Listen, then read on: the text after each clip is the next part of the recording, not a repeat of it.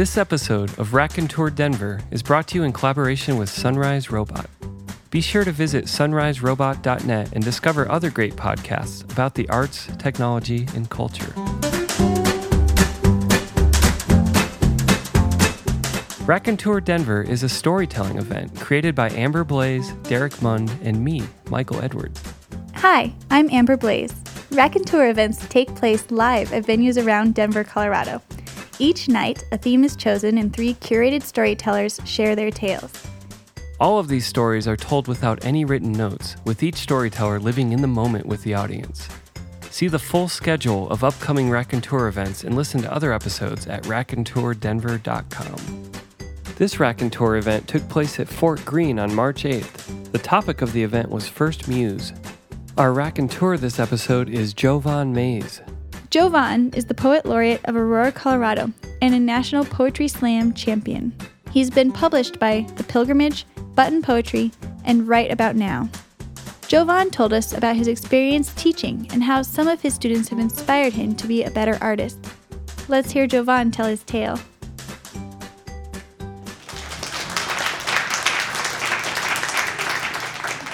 Hi. Man, I got hit by a wave of some little illness today, so bear with me a little bit as I try to get through this performance.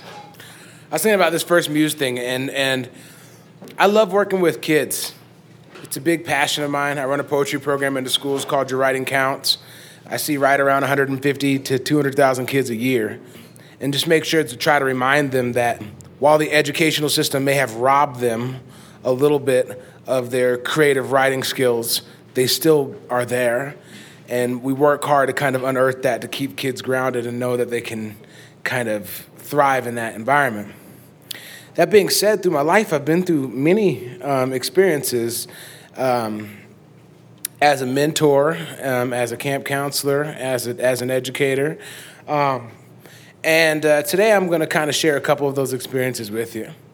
I'm going to kind of flash back to 2012.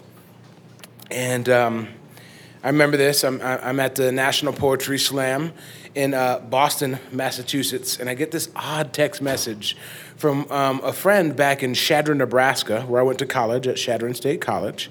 And he's like, hey, man, Zach's not doing well, right? Now, Zachary Muma is one of the coolest kids I've ever met. I got to be a part of this program called Panhandle Mental Health. And what it was is essentially kids who had like a physical disorder and a social disorder. They got paired up with a mentor to kind of work with them. Zach's social disorder was that he was socially awkward, which is like kind of funny because we're all socially awkward. And then his kind of medical thing was that he had pretty serious type 1 diabetes. And the first day I got to sign to Zach, he got in a fight on a middle school playground at a school, and some kid had pushed him over, and he fell onto his backpack. His backpack started oozing insulin everywhere. See, Zach's is a full Lakota Indian.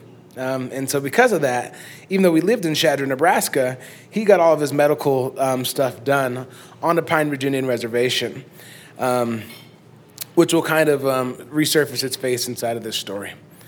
Through our time, we had a ton of fun. I remember I'd sit Zach down inside of public arenas and try to have him go have conversations with people that he would never have conversations with. And watching him sort of die and melt in those situations was hilarious. And we laughed. And, before you knew it, he's in high school and his hair is starting to grow out into this little lion man. He's really starting to isolate himself in his community. He's teaching techno classes, how to make techno beats at his church. He's also an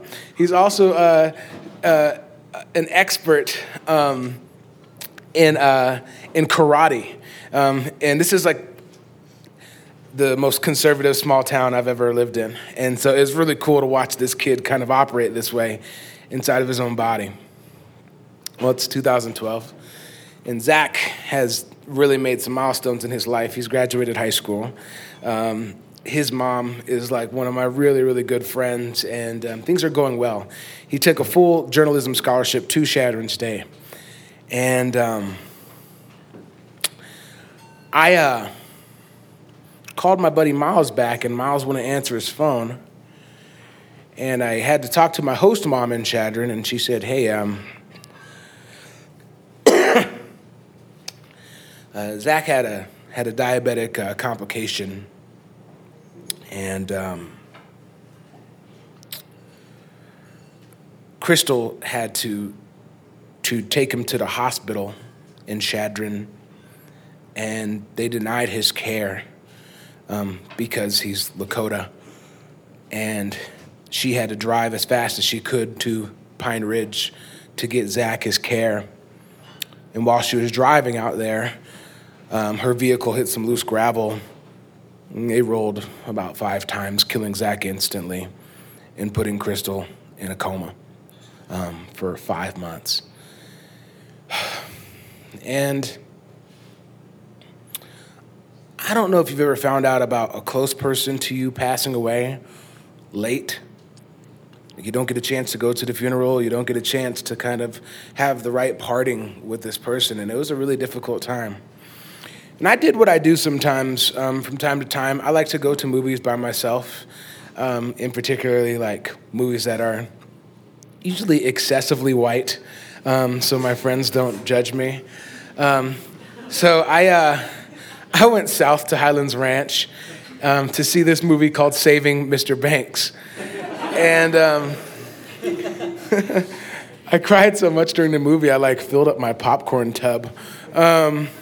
But what I remember most specifically about it was this really cool kind of monologue at the end of it, where Walt Disney is talking to the author of the book Mary Poppins, Travers, and he's like, look, I lived a really, really tough life, and I refuse to accept that my hardships are definitive of my entire life.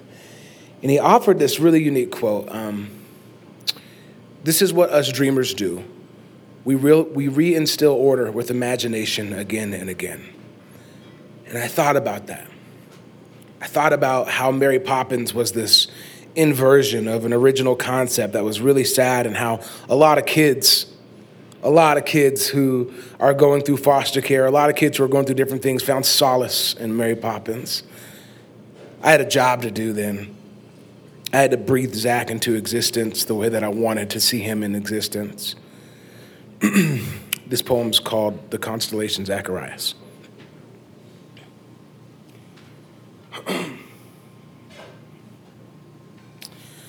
Today, he was exactly what the earth intended him to be. He was content, creased in paper air cranes bursting into the rural night sky like a flock of pheasants Milky Waying in the aftermath of buckshot. 2 weeks ago, I was just a chocolate lab, sifting through a social media bush, trying to find an old winged friend. His Facebook wall was decorated like a Christmas tree, handwritten ornaments. Rest in peace, Zach. We'll miss you. I love you. It has always amazed me the way that those labs can sniff the sorrow right out of a pine grove. Like 9/11 canine sniffing sorrow out of a manhole. I like to wonder how slow your chest must have felt after its last rise. Was it like an ocean, crawling up on the shoreline, then dragging all of us back in? Or was it like driving through the rolling hills with those city lights in sight? The appearance appears, then disappears, then you actually arrive, and you have arrived here, Zach, departing from all of us. And they keep on saying that only the good die young, but I can't help but wonder about the light that must have left you. I bet it was the brightest beam the plains had ever seen. Lightning reaching out from the ground, the prairie grass cracking open, and your inner incinerating into the wind. So many of our young boys are delivered where roads were not meant to end. I'm sure that you could hear a pack of mothers gasp simultaneously, and sometimes there are no forks in the road to make decisions, and sometimes you're just low insulin comatose with a panicked mother driving too fast when a life flight came. I wonder if they could feel all the impacted life you have remaining in your breaths. I wonder if the night's air was cold enough that they could actually see it. I wondered if they could catch it in mason jars and use it as a guide as it materialized into light bugs to where you sat in the sandhills with your mentor Jovan when you were just 16 years old. And you swore to God that if you leaped from this cliff with a potato sack in hand, that you could collect enough stars on the fall that they would turn the burlap bag into a balloon. You'd be wearing a top hat and a three-piece suit with those weird white gloves, our newest form constellation. Zacharias, the boy who wasn't a god but dreamed like one. The one who treated his life like Legos, constantly stacking, building, scrapping, and rebuilding stronger. And you left me without saying goodbye, dude. They always do. But you said, Jovan, I don't believe in that phrase. So instead, Jovan, peace. Instead, Jovan, breathe. Instead, I am still here, and you are still here, Zach.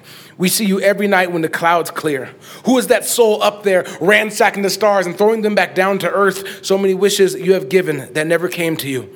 A mysterious light, a daydreamer and a night plotter, a lesson on how to live life. You live like you own the clocks, like life never ticked on you, like you never talked on it. And I was once told by a 16-year-old curly-haired boy in Shadra, Nebraska, that if I ever needed a ticket to the atmosphere, all I had to do was ask, and a helping hand would come.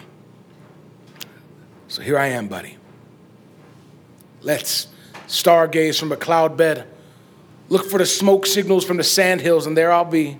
Three-piece suit, shined shoes, a mason jar lantern, and a potato sack. Let's catch us some stars tonight, Zach.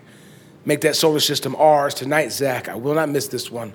I am front and center, forever yours, your mentor, Jovan. Poem.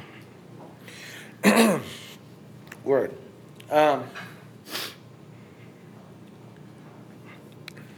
That little stretch of time was easily one of the hardest parts of my life. But I've learned, though, through the powers of kind of like magic realism like that you can control how things are seen. It's a lot easier seeing Zach as this star-catching dream boy like he was, rather than his little vulnerable body and caught in some wreckage out in the Western Plains. This whole process of education, and I think the moment that most educators dread when you lose a student or a mentor that you got really close to, is a sense of dread that you always know exists, but you will consistently be surprised by it. And I wanted to make sure that I didn't tell just one story of one person of great loss, because there's another story that kind of supports all this. And this is going to be my last little thing I have to say, but I hope you guys enjoy it, and I appreciate you staying with me here. But this poem's called To Michaela. Every morning, when I walk into a classroom, summer camp, daycare, or poetry workshop, the threads of so many lives seem to tangle, knot, and slide over and around each other. If you pull enough strands, you start to wonder if they're not all. Every last one. A tragedy. But they're not. Despite the relentless stream of sad, sad stories, every once in a while, one of my kids gets out. This is for Michaela. See, if Buckwheat had a twin, she was it. Knock knees and elbows, big old buck teeth and braids adorned with neon beads sprouting out in every which direction. When I asked the class the question, what do you want most in life? Following answers like Xboxes, iPods, and millions of dollars, Michaela stood up and said, Jovan, I want parents. Just a mom and a dad. You see, foster care wasn't being too kind to her. She was the woman of the house at age 10, responsible for cooking and cleaning for a dad who was supposed to be taking care of her. See, he dropped her off early every morning and told her to wait in the bushes until I got there to open up the doors. And as I made my way up that sidewalk, I could hear the bushes singing. And yeah, I marveled, because homegirl could sing. For 3 years, I watched this bulb of potential flower despite the rocky soil. And though she did bloom, every season it seemed a little bit harder. And I don't think that anyone believed that her dream parents would arrive, because being a 10-year-old foster care kid is kind of like being a 40-year-old pitcher in the farm leagues. You're weary at the mound, praying on every pitch, and no longer sure if you're ever going to make it to the big show. See, when I said goodbye to her at the end of last summer, her morning melody still rang in my head. And walking up that sidewalk a year later, the last thing that I expected to hear was silence. In less than a week, I was rifling through old files for a contact. When the foster dad answered the phone, I asked to speak to Michaela, but she was gone. But no worries, he said. She has parents now, and she's singing in a church in Tennessee. And I can just see her, flanked by ranks of strong black women, arms spread, making a joyful noise through a tooth-heavy grin that stretches easily to let the stained glass butterflies of her hallelujahs burst forth. And I think, hallelujah. Hallelujah, because so many times we're tangled in these threads of tragedy, so many knots, so many frayed fibers, so many loose ends, so many kids. We have to remember, we need to remember that sometimes they'll end up singing in a choir in Tennessee. You see, this is for every kid we have to watch struggle, for every horrific ending that we have to swallow and move past, for every time we assure them that it will be all right, knowing full well that it won't. The fact that it might is all that we need to go on. So when the knots seem so dense and constricted that picking them apart will only shred our fingernails, we have to be patient and keep unraveling, because one of those threads might, just might, lead to a church somewhere in Tennessee. Hallelujah, Michaela. Hallelujah. Thank you guys so much for your time today.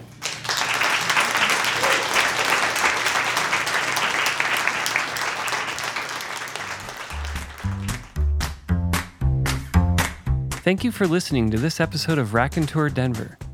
Visit raconteurdenver.com where you can find upcoming events, speaker bios, and more episodes. This podcast was recorded and edited by Michael Edwards of Sunrise Robot. Visit sunriserobot.net and discover other great podcasts about the arts, technology, and culture.